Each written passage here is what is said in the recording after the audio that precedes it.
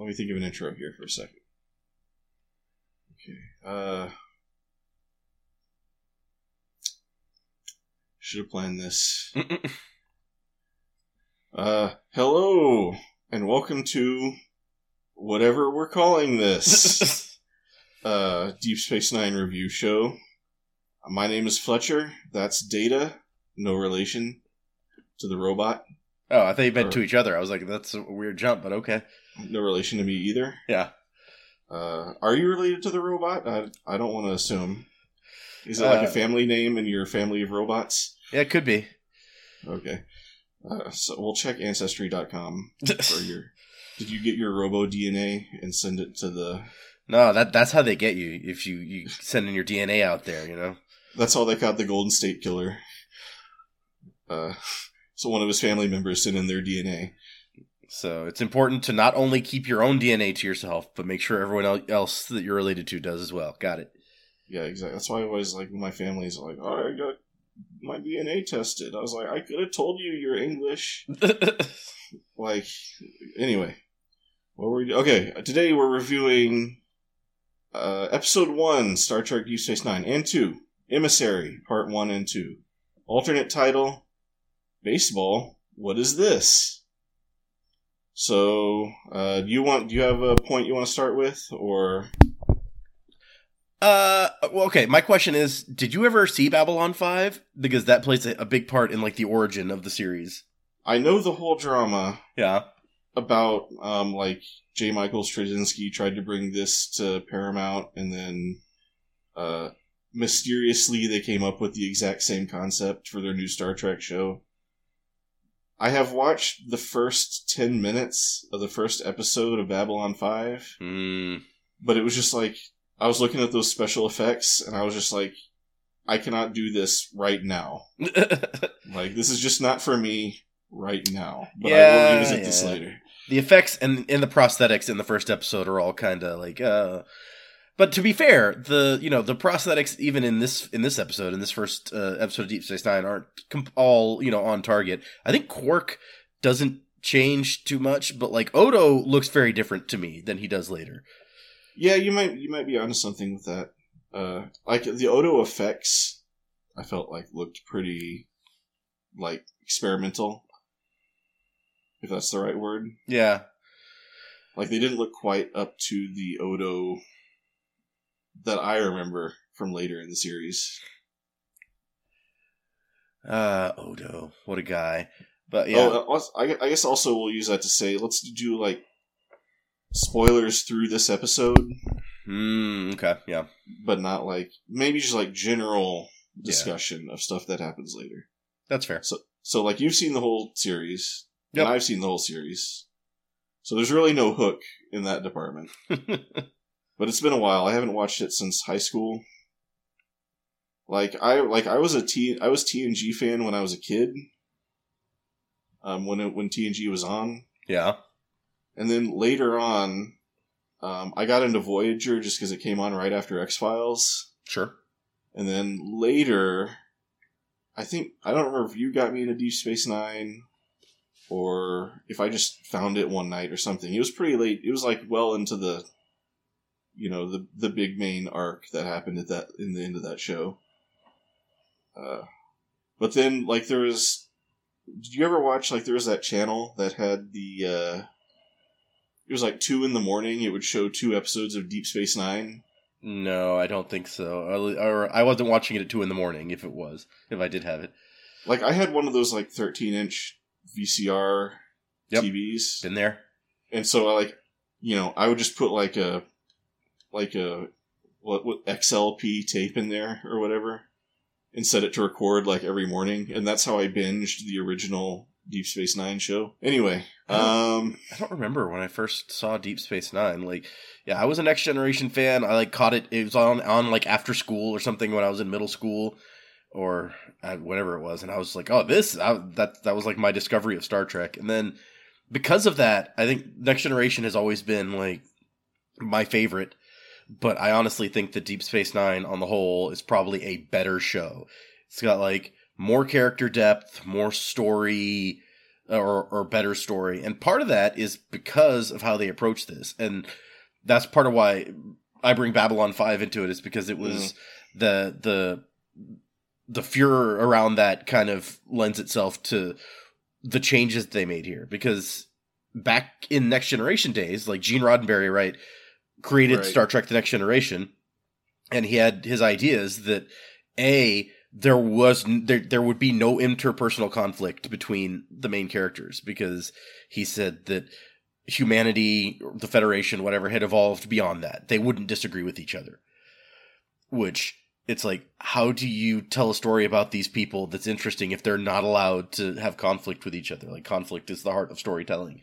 So that held them back some. And then there was also the idea that nobody wanted a more serialized story. If someone had to watch a previous episode to understand the new episode, then they would just not watch it, is what the network said. So even like during the Next Generation, the first few seasons, even two-parters were like discouraged. They didn't want those because they wanted anyone to be able to turn on any episode and be able to watch it. Right. And so Babylon 5, when Straczynski is proposing this, is this kind of revolutionary for the time idea that we're going to do a big, long story, and I have like these 5 seasons outlined, and it's like a novel or an opera in this big story. Everything is planned out from the start. And Deep Space Nine picks up some of that as it progresses, not really at the beginning, which one scene in this episode really stands out to me about that is I guess it's several scenes. When Sisko meets the prophets, and they're like, who are you? What is this? Like, they're very confused, and like, this is all new to them. And they're like, oh, well, we exist outside of time, and everything that will happen, everything that has happened, we know it all at the same time. Right. And then in, later seasons of this show, their interactions with Sisko are very different from what they are here.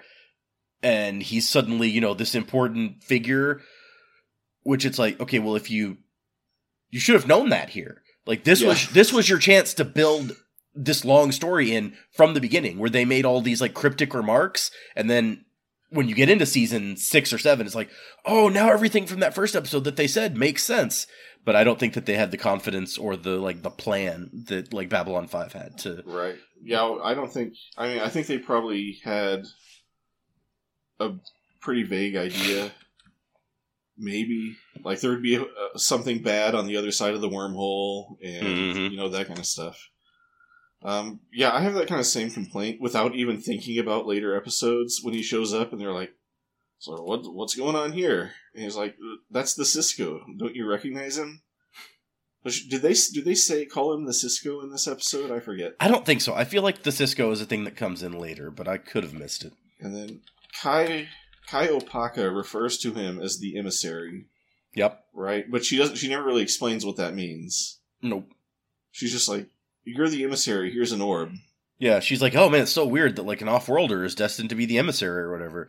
Well, and she explains that like it's his destiny to find the Celestial Temple. But beyond that, we don't really have any information. It's your destiny 3 hours from now to find the Celestial Temple. Yep. Even though other people have found it before, but they didn't know what it was. Yep. Which is another funny thing, is like, this is apparently a really highly trafficked region of space. And I guess just the wormhole opens up all the time, and people are like, "Whoa, what's that?" And nobody went back there to like look at it. They explain that it's like the wormhole's in the Denorius belt, and there's a line where Sisko's like, "Oh yeah, there's all this crap in there. Like, nobody goes that way unless they have to." Okay. And then my take on the show overall, because people say, like, a really common, like, way people describe it is it's like, what if the vision of Gene Roddenberry meets the real world, where not everybody shares your ideals or whatever. Okay. And I feel like that's actually always been the premise of Star Trek. It's just like the answer to that question was different. Where it's like, in the next gen, they meet people that are, they don't agree with the philosophy and the ideals of the Federation. But like, through sticking to those ideals, like, Captain Picard is always able to overcome. Yeah. Whereas in this show, like we see at the very beginning, like, as soon as Sisko is faced with a dilemma, like, with everybody abandoning the promenade, the very first thing he does is he blackmails Quark into staying. And Quark's like, well, I can't run my establishment according to Federation standards. He's like, yeah, whatever, I don't care. Like, pragmatically, we need people to stay on the station and, like, keep this whole thing alive. So, yeah, I think it's a through line that Sisko is, in a lot of ways, more pragmatic and more willing to do stuff that maybe another captain, or Picard at least, maybe wouldn't have. Because you go all the way back to Kirk, it's like, yeah, Kirk would do anything. Oh yeah, for sure. And I feel like it does a pretty good job. It does a pretty good job of holding the. So one of my favorite TV shows, The Wire. There's this scene in the last episode where one of our main characters has become the chief of police. And the very first thing that happens is the mayor tells him to lie about the crime statistics because the mayor is running for governor. And the chief of police's wife comes in and is like, you know what, you should just do it. and she says, because the tree that doesn't bend breaks. And, it's like, well, you're going to get kicked out and none of your ideals are going to count for anything anyway if you don't do it. Okay. And he looks back at her and he says, if you've been too far, you're already broken. And so I feel like that's kind of like a theme of the show. Especially like as we go along later into like all the, really moral gray areas. Like especially like the Section 31 type plot lines and stuff like that. Where it's like there's pragmatism, but it's, we still have to kind of remember what we're about. And if we bend our rules too much, then we're not the people that we wanted to be. Yeah. So that's my take on just like the show as a whole. I think there's I guess going into more specifics, like I said, I like the depth of the characters in this probably more than some of the other Star Trek shows because you get like Kira is really interesting, and I know that originally it was supposed to be Ro Laren as this character, and then it becomes somebody else because the actress wasn't available or whatever. It makes more sense for it to be like Kira. Yeah, I guess it depends on. Yeah, I mean, because her allegiances are 100% Bajoran. To the Bajorans, yeah, she's not like thinking about Starfleet, whatever. She doesn't care about Starfleet at all, which she makes very clear in this episode. As we were discussing earlier, Ro Laren does not believe in the Bajoran religion. Yep. Even though the Bajoran religion is apparently true. Yeah, I guess it's true to some extent. I mean, who knows if, like, their beliefs in afterlife or whatever mean anything. Sure. But there really are aliens out there sending them orbs to... Although, from what they say in this episode, they're kind of like, oh, wait, what? We did that? Like, I mean, not on purpose. They were like, wait, what are you talking about? It's like, orbs? What is this? We were throwing out some trash, and we didn't know that people were all interested in that. The consciousness expanding orbs? I mean, you guys don't have those? But yes, I like the introduction of Kira. Mm. I really like what they do with Sisko, where he hates Picard, and he has this reason to hate Picard that immediately separates him from, the previous series, where Picard's around, but Sisko doesn't want to talk to him, so you're not going to see him show up. Yeah, and I love that scene so much when where they're talking to each other, where it's like, Sisko wants none of it. Yep.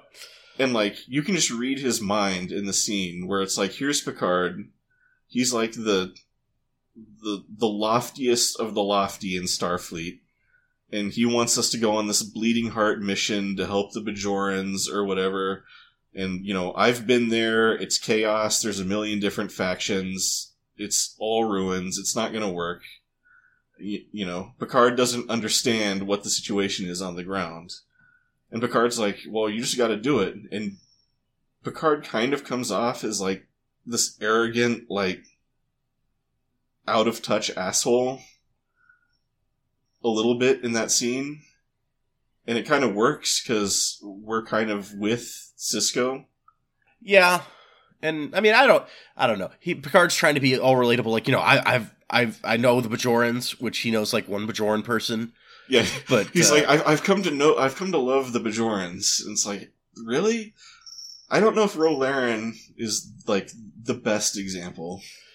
Yeah, but yeah. And then, yeah, Sisko's just like, he doesn't want to be here. Picard has to ask him to show up more than once, which is not something you do to a superior officer. Like, you don't make them tell you to come to their office multiple times. But, he does, and then he's just like, I'm going to do my job, and we're done with, like, I'm standing up. We're done with this conversation now. Like, I've given you the respect that I have to. I'm not giving you anything else. Exactly. And I like the part where Sisko's like, we've met before. And then Picard's like, oh, he's like, you're the guy who killed my wife. Yep. He's like, he kind of perks up for a second, like, oh, really? Where'd we meet? And he tells, like, oh, I was on this ship at Wolf 359. And Picard's just like, I'm going to ignore that. Let's just move on. Yep. And another thing I noticed from the scene is Picard has this line, like, you don't always have the luxury of the best circumstances or something like that.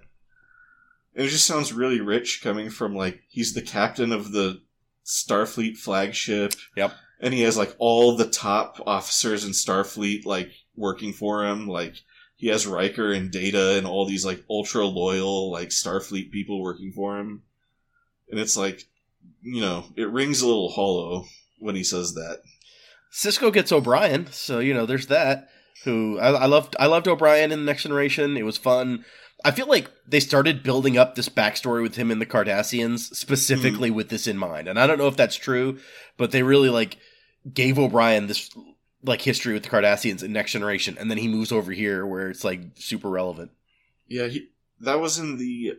I forget what that episode was called, but that was the one where Gul Dukat was Gul Masset, or something like that. And then O'Brien witnessed a horrible massacre that caused him to be racist against Cardassians. Yep. And then he kind of learns the lesson, like, well, maybe there's a little gray area there, too. The Wounded is the name of the episode where he's like, they're having to stop this captain from going to war against the Cardassians or whatever. Yeah, exactly. And then, yeah, the captain actually turns out to be right in that episode. Yep. But it's just like, even if you're right, we can't do it this way or whatever. Right, yeah. That's like central to what you're talking about is like, yes, he's actually right that the Cardassians are building up like this force to use against the Federation, but Picard's like, this is not the way that we can't do this. We can't do it this way. You can't just go around attacking them because you think this is the case, which things get a lot grayer as we start getting into Deep Space Nine. But that was a pretty good episode. Yeah, and it introduces what becomes in Deep Space Nine like O'Brien's theme song. Like it's often in the background when something important is going on with O'Brien, and it's called like the Minstrel Boy, which they sing in that episode of The Next Generation. Like his former captain's like, what was that song that guy always sang? And they sing it in the episode, and then if you pay attention to the music in Deep Space Nine, it becomes like his theme. Oh, I never knew that. But it also introduces that battle that he was in, which I forget. I think it's in Deep Space Nine where we flesh that out more. That actually he was like a hero in that battle. Yeah, the Setlik 3 massacre. Yeah, they mention it in this episode. He's like, because Bashir's like, they wouldn't attack a Federation outpost, right? And O'Brien's like, you ever hear of the massacre at Setlik 3? Yeah. He also has the great lines like, sir, have you ever served with any Bajoran women? Yep. And then that, yeah. Sisko's like, no? Why? And Brian's like, no reason, you know. Whenever somebody says something like that, it's always like, yeah, that was a great introduction of Kira, too. Yep. Like, I feel so, Sisko and Kira, I'm trying to think of what other characters get really good introductions this episode. I think they're the main two.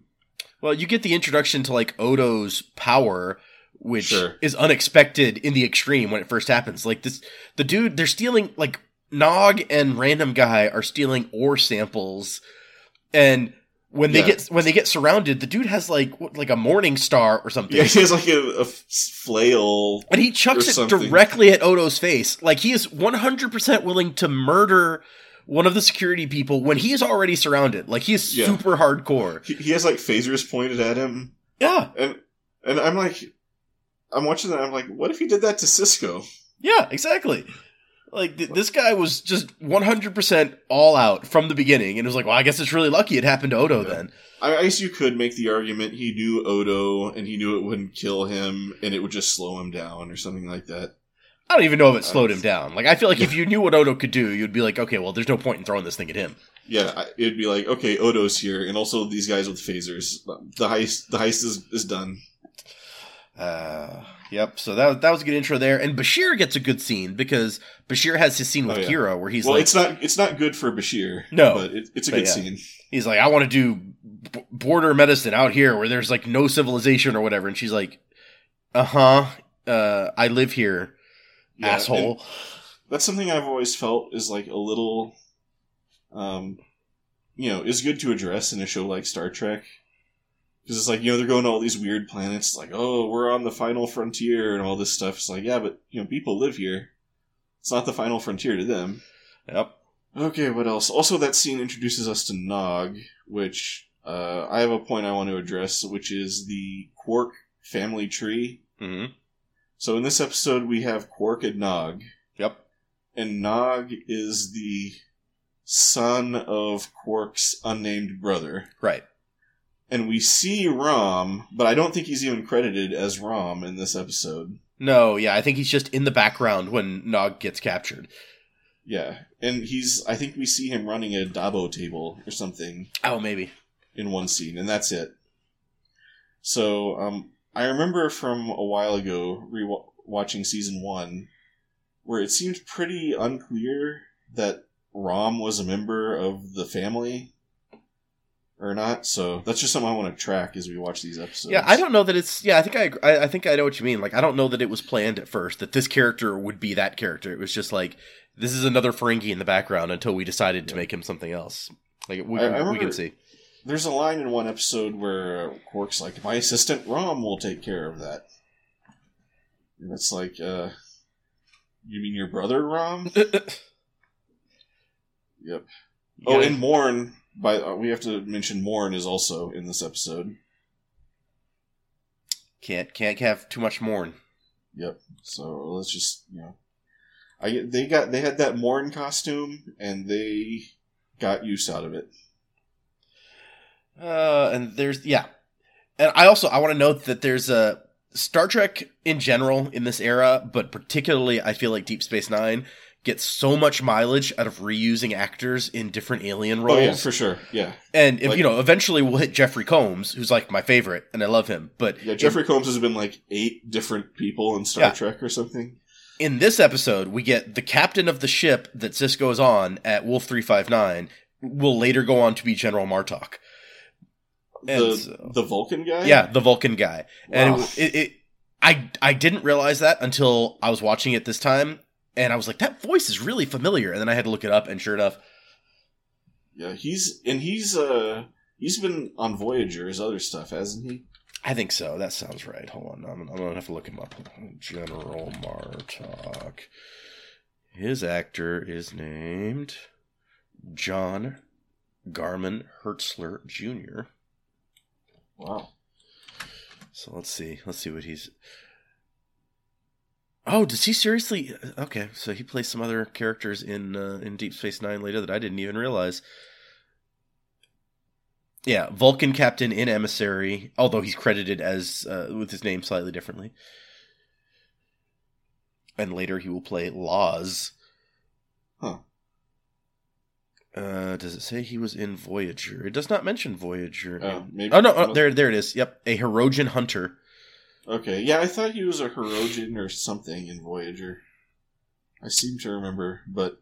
And he makes an appearance in Enterprise, or 2, and then an appearance in Star Trek Lower Decks. So, yeah, he's all over this. Like, I feel like they have these actors that are just really good with alien makeup. Yep. Like the guy who plays Gul Dukat. He's been in a bunch of stuff also. Yeah. If I remember right, because he was a Cardassian in The Wounded. I'm pretty sure. And if I remember right, he's actually the guy because he has this really long neck. And he's the guy they designed the Cardassian makeup originally around. Yeah, that would make sense. So yeah, they brought him back. And then Quark has been a Ferengi before, hasn't he? He has absolutely been a Ferengi before. Yep. So, I mean, good on them, bringing all these guys back. Oh yeah, Mark Alemo, who plays Gul Dukat, he's been on Next Generation. He was a Romulan. He was Gul Macet. He was Frederick Laroche in the episode where Data goes back in time. He plays like a French card player. He was also in the movie The Last Starfighter, apparently. Which oh wow, was he an alien? He was a hitchhiker. Huh. All sorts of interesting things you learn going through people's IMDb. Look at that. Yeah, exactly. So yes, this is a decent start. I feel like this episode is probably a better hook to get you interested than like the first episode of The Next Generation was, which except for Q, I can honestly kind of care less about most of what happens in Encounter at Farpoint. Although kind of similar in that like Cisco has to convince these all-powerful aliens that human life is worth something, or you can... That's a fair point. Yeah. And I guess the first episode of Voyager also has a weird all-powerful dude, but that's a different sort of situation. Yeah, that's more like... I haven't seen that in a long time. No, it's been forever since I've seen The Caretaker, which Voyager I was never the hugest fan of, so I am, Oh yeah, one point I want to make. So the opening of the show was making me think of All Your Base. Okay. You know how it like flashes the text and it's like on Stardate 463 blah blah blah, war was coming. Oh, okay. So you mean like the scroll, like the Star Wars scroll at the very beginning. I thought you meant like the opening song or whatever. No. Okay. And then like it's like it's like main screen turn on, and then like Picard is on the screen and he's like, all your planet are belong to us or whatever. What'd he say? Yeah. What'd you say? No. Also in that scene, I want to point out that, I mean, it's fine. Because the thing about Star Trek is like the special effects are always kind of secondary. But it's like Sisko's wife gets killed by girders and struts falling from the ceiling. Yep. And people are always getting killed by these girders and struts on the ceiling. And we never see them until they fall down and kill people. It's true. How often do you see the ceiling, though, in general? You see it a lot in, I feel like, Next Gen of the bridge. Of the bridge, yeah. I think other than that, you're right. There's a big window at the top of the bridge, if I remember correctly. Yeah, it's like a big, like an oculus or something, whatever you call that. A domey thing, yeah. Yeah. Another point, Jake is the anti-Wesley. Okay. I feel like the writers of Deep Space Nine so badly wanted to show that they could correctly write a kid. And the result is Jake. And as a result, I love Jake. I mean, he's whiny when kids would be whiny, but he's also, he's got personality. Okay, I'll allow it. Oh. This isn't really relevant this episode, but how often do people lose at Dabo? Okay, so I agree. In this episode, it seems ridiculous because the Cardassians are just stacking up all of their money. Like, look I've got pounds of Latinum that I have just won at Dabo, which is ridiculous. But I think the idea is that it's happening a lot. Like, the majority of the time people are losing, and just every once in a while you hear, like, during most of the series, you're like, Dabo! Yeah. And that's when it draws your attention. So you're like, oh, it's happening all the time. But if you just assume that it's going on in the background at all times, and it's only at those points that somebody's winning, then it's not that often. Yeah. So they just always choose that moment to, like, establish that we're in Quark's bar. Yeah. It's like, someone at the Dabo table yells, Dabo! And then we pan over, and then someone's sitting at the bar, and the scene starts. Well, and of course, I don't know how many people, like, there's always a bunch of people around the wheel, so maybe lots of people can play Dabo at once, and only one guy wins? I don't know. Sure. And everybody's always excited for them. Yeah. I don't know. Or it could be like, well, yes, that wouldn't exactly work. It could be like craps, where you, like, kind of, you bet with or against the shooter. Oh, yeah. or something like that. How does Dabo? And then, okay, the last thing I wanted to bring up is all characters on Deep Space Nine are kind of the opposite of their next-gen counterpart. Okay. So, like, we already talked about, like, Sisko and Picard. Yep.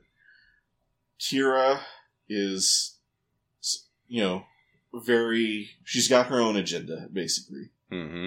Like, she's not going rogue, but, like, she's got her own things that she cares about, and she doesn't care at all about Starfleet.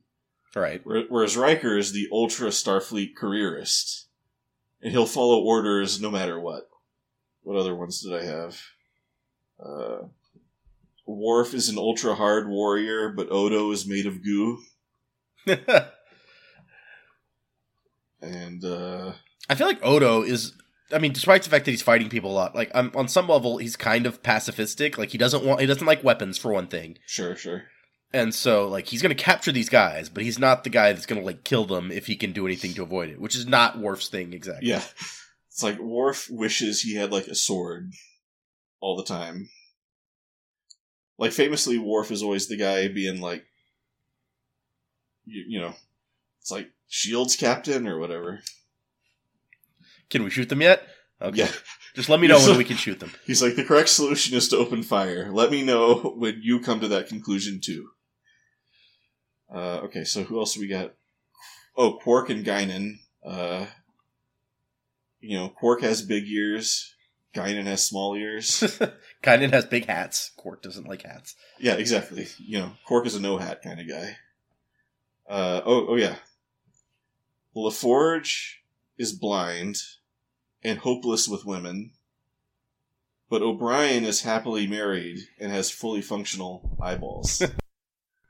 See, I think it's Data who introduces O'Brien to his wife, so LaForge just needs to, you know, have Data hook him up. Exactly. I don't know, did that ever happen? I don't think that there's an episode where, like, they're setting each other up on dates or anything like that. Yeah. That doesn't feel like a Next Generation thing to me. I mean, I'm sure there's episodes where, like, Geordi is interested in someone, and then Data's like, well, what's going on with you and her? Data's also not the one that you go to for, like, relationship advice, so despite the, you know, Geordi and Data being, like, good friends, I don't think that he's, like, telling his relationship woes to Data necessarily. Yeah. I kind of wonder what that introduction scene was like between O'Brien and Keiko. Like, it's not like Data was, like, doing experimenting with a matchmaking subroutine or something like that. He is a dating software in himself, yeah. It's like, I have noticed that humans often like to facilitate pairings among their friends. To that end, I would like to introduce Keiko to Miles O'Brien. I don't want to start with LaForge. Like, I alienate him right off the go if I mess it up, so I'm going to go a little bit down the friend ladder and start with O'Brien. I have noticed that no matter how many dates Geordi goes on, they always end badly. Therefore, I will not attempt to set him up with another crew member. Probably for the best. Okay, that's all the points I have. What about you? Let me think for a second. I think we hit most of the stuff that I wanted to talk about. The whole the moving the station thing always struck me as like we need O'Brien to pull like a Scotty and do something completely impossible right off the bat so we can establish his cred. It's like, what if we lower the inertial mass of the station? Well, that's a neat trick. So, yeah, I mean, I felt like that was kind of out there, but we do a good job, like, introducing Cardassians as, you know, who are going to be the recurring bad guys. I love the scene, like, where Dukat gets introduced and he's walking in the office like, well, this used to be my office. I hope you don't mind if I'm just an asshole. Yeah, he basically says, like, I'm just going to be a recurring antagonist on this series. Yep. And Sisko's like, all right, sounds like some good drama. Let's do it. Good plan. I'll pencil you in. Yep. I do want to say about this episode, I feel like the last half, like the stuff with the prophets is kind of interesting, but like the general, like, they go into the wormhole, and the Cardassians go into the wormhole, and they have to move the station and all that stuff, was a little like they have to do something exciting. Yeah. I mean, we end up where they need the show to be, I guess, which is like, we need an excuse why this mining station is going to be at the mouth of the wormhole to establish, this new status quo. Sure, exactly. But yeah, I feel like they had to go a long way to get there. So, I mean, you can't really fault it, because you kind of think, like, what would I do if I was a writer? And you're like, you got to connect point A and point B somehow. Yeah. And they got through it pretty fast, so. So, how do we want to rate episodes? I feel like we should just do your rating and my rating. Okay, but what are we going to rate them, like, out of? I say, whenever I have a whole thing about ratings that I've argued with people online, which is either you think it's, like, you have a mild positive or a strong positive, or a mild negative or a strong negative. Okay. Like, in my opinion, that's as, like, as much granularity as you can get. Okay. In rating something. Because, like, you watch something, you're going to enjoy it different amounts when you watch it twice. Some people do, like, 100-point scale and stuff. So if we've got 4 points, basically, then we could do rankings based on how many pips are on a collar. So captain has 4, and so the captain is a strong positive, and then you got, like, what's the 3's commander, and 2 is lieutenant, and 1 is ensign. So we could do that. Yeah. Wait, so 3 commander, 2 lieutenant. Yeah. That makes sense. And then we could do, like, a lieutenant commander or lieutenant junior grade, or if you have some middle opinion, sure. If you want to break it down more. So okay, are we doing are we rating it as, like, in general a television program? I feel like it's this, or we're doing it, like, in terms of Deep Space Nine episodes, or in terms of Star Trek episodes, I feel like let's keep it in terms of, like, Deep Space Nine. Okay. Because I don't feel like we're going to feel like this is a good Deep Space Nine episode, but a bad Star Trek episode. I can't think of any, like, episodes. Yeah. Okay, that's a fair point. I mean... So, just within the general Deep Space Nine Star Trek level of quality. Okay. I'm going to go for... You know what? You opened up to it. I'm going to say Lieutenant Commander, which, I guess nice. That's like very slightly positive. Yeah. I'm going to give it a solid Commander. Okay. Just because of, I feel the character work on the show, as we've been saying, I think the character work on the show is, like, the strongest aspect of the show by far. Yep. And I think this episode did a really good job starting that. And it did a, good job world building. Pretty enjoyable for like, especially compared to, like, Encounter at Farpoint. Yeah. It's like, I feel like it's a pretty strong, like, out the gate first episode. Yeah, no, that's a good point. And I you're right, we've been talking about it, but the character work on this show is, because you look at, like, Next Generation, none of the characters, maybe you could say Data a little bit, none of them really evolve much from season 1 to season 7. Sure. And you jump to, like, Voyager, it's almost like they're trying too hard at some of that. And you bring, like, 7 of 9, and they're like, we need 7 of 9 to change, like, every episode practically, to just evolve as a human being. And it's like, okay, well, that was a little far. Yeah. So yeah, I think that they really hit a good spot character-wise with this show. And this one gives us a good base line for most of our main characters. We didn't mention Dax. Dax gets... Oh yeah, we didn't even talk about Dax. Yeah, she gets a little attention, not a whole lot of attention, but we get... that was one of my points that I'd forgotten about, was Trills.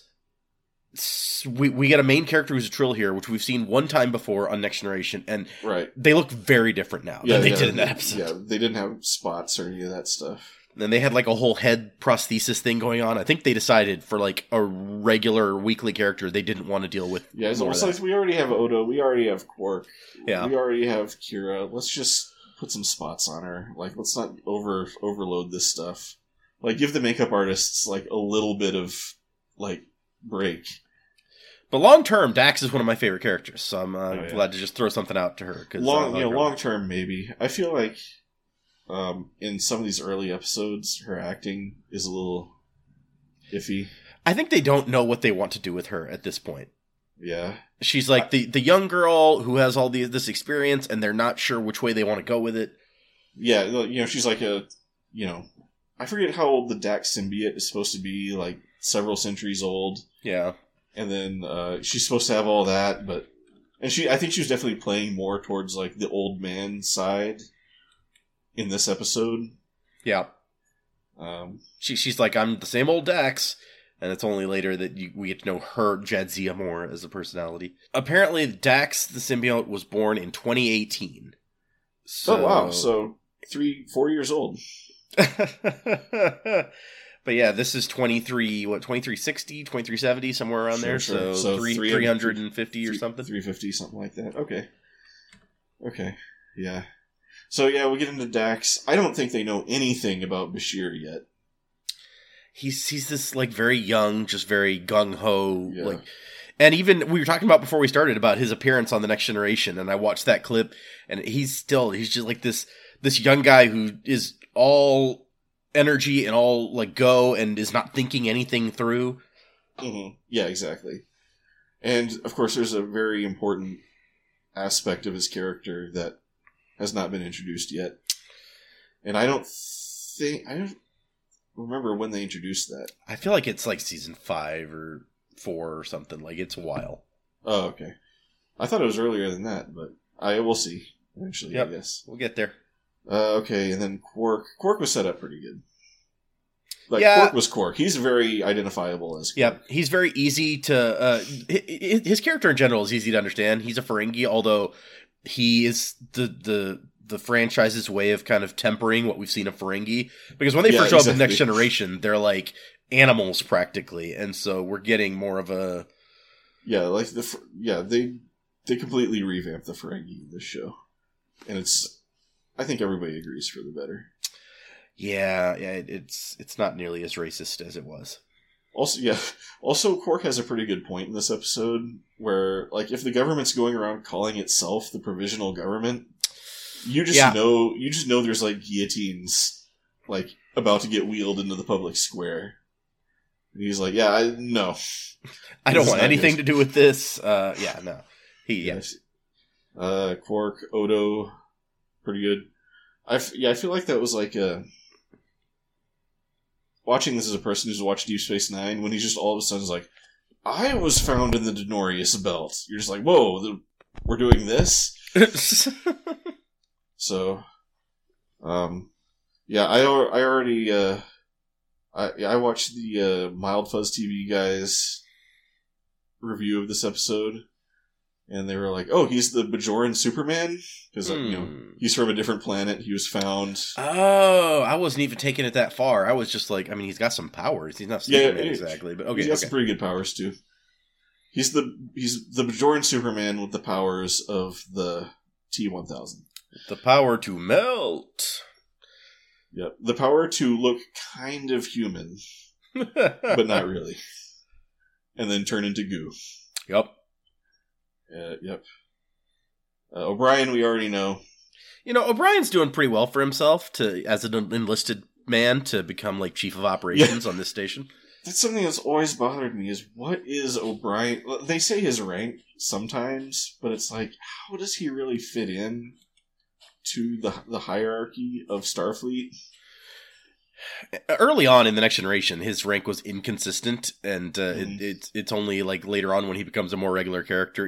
He's in the first episode of The Next Generation. He's one of the bridge crew on the like battle bridge when they separate out the to escape from Q or whatever. So he's been there from the beginning, but he was always like the other guy who nobody paid much attention to, so they could get away with making his rank all weird. Sure, but I think it makes sense.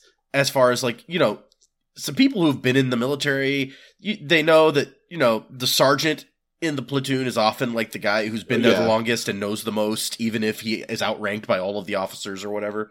Yeah, exactly. Like, it just kind of like brings up kind of some questions about Starfleet that you don't usually think about. Like, do the enlisted people go to the academy, or how does any of this work? Like, are there like enlistment, like what are those places called? Like recruiting centers, right? Where you can just go and they're like, we'll teach you how to be a transporter operator.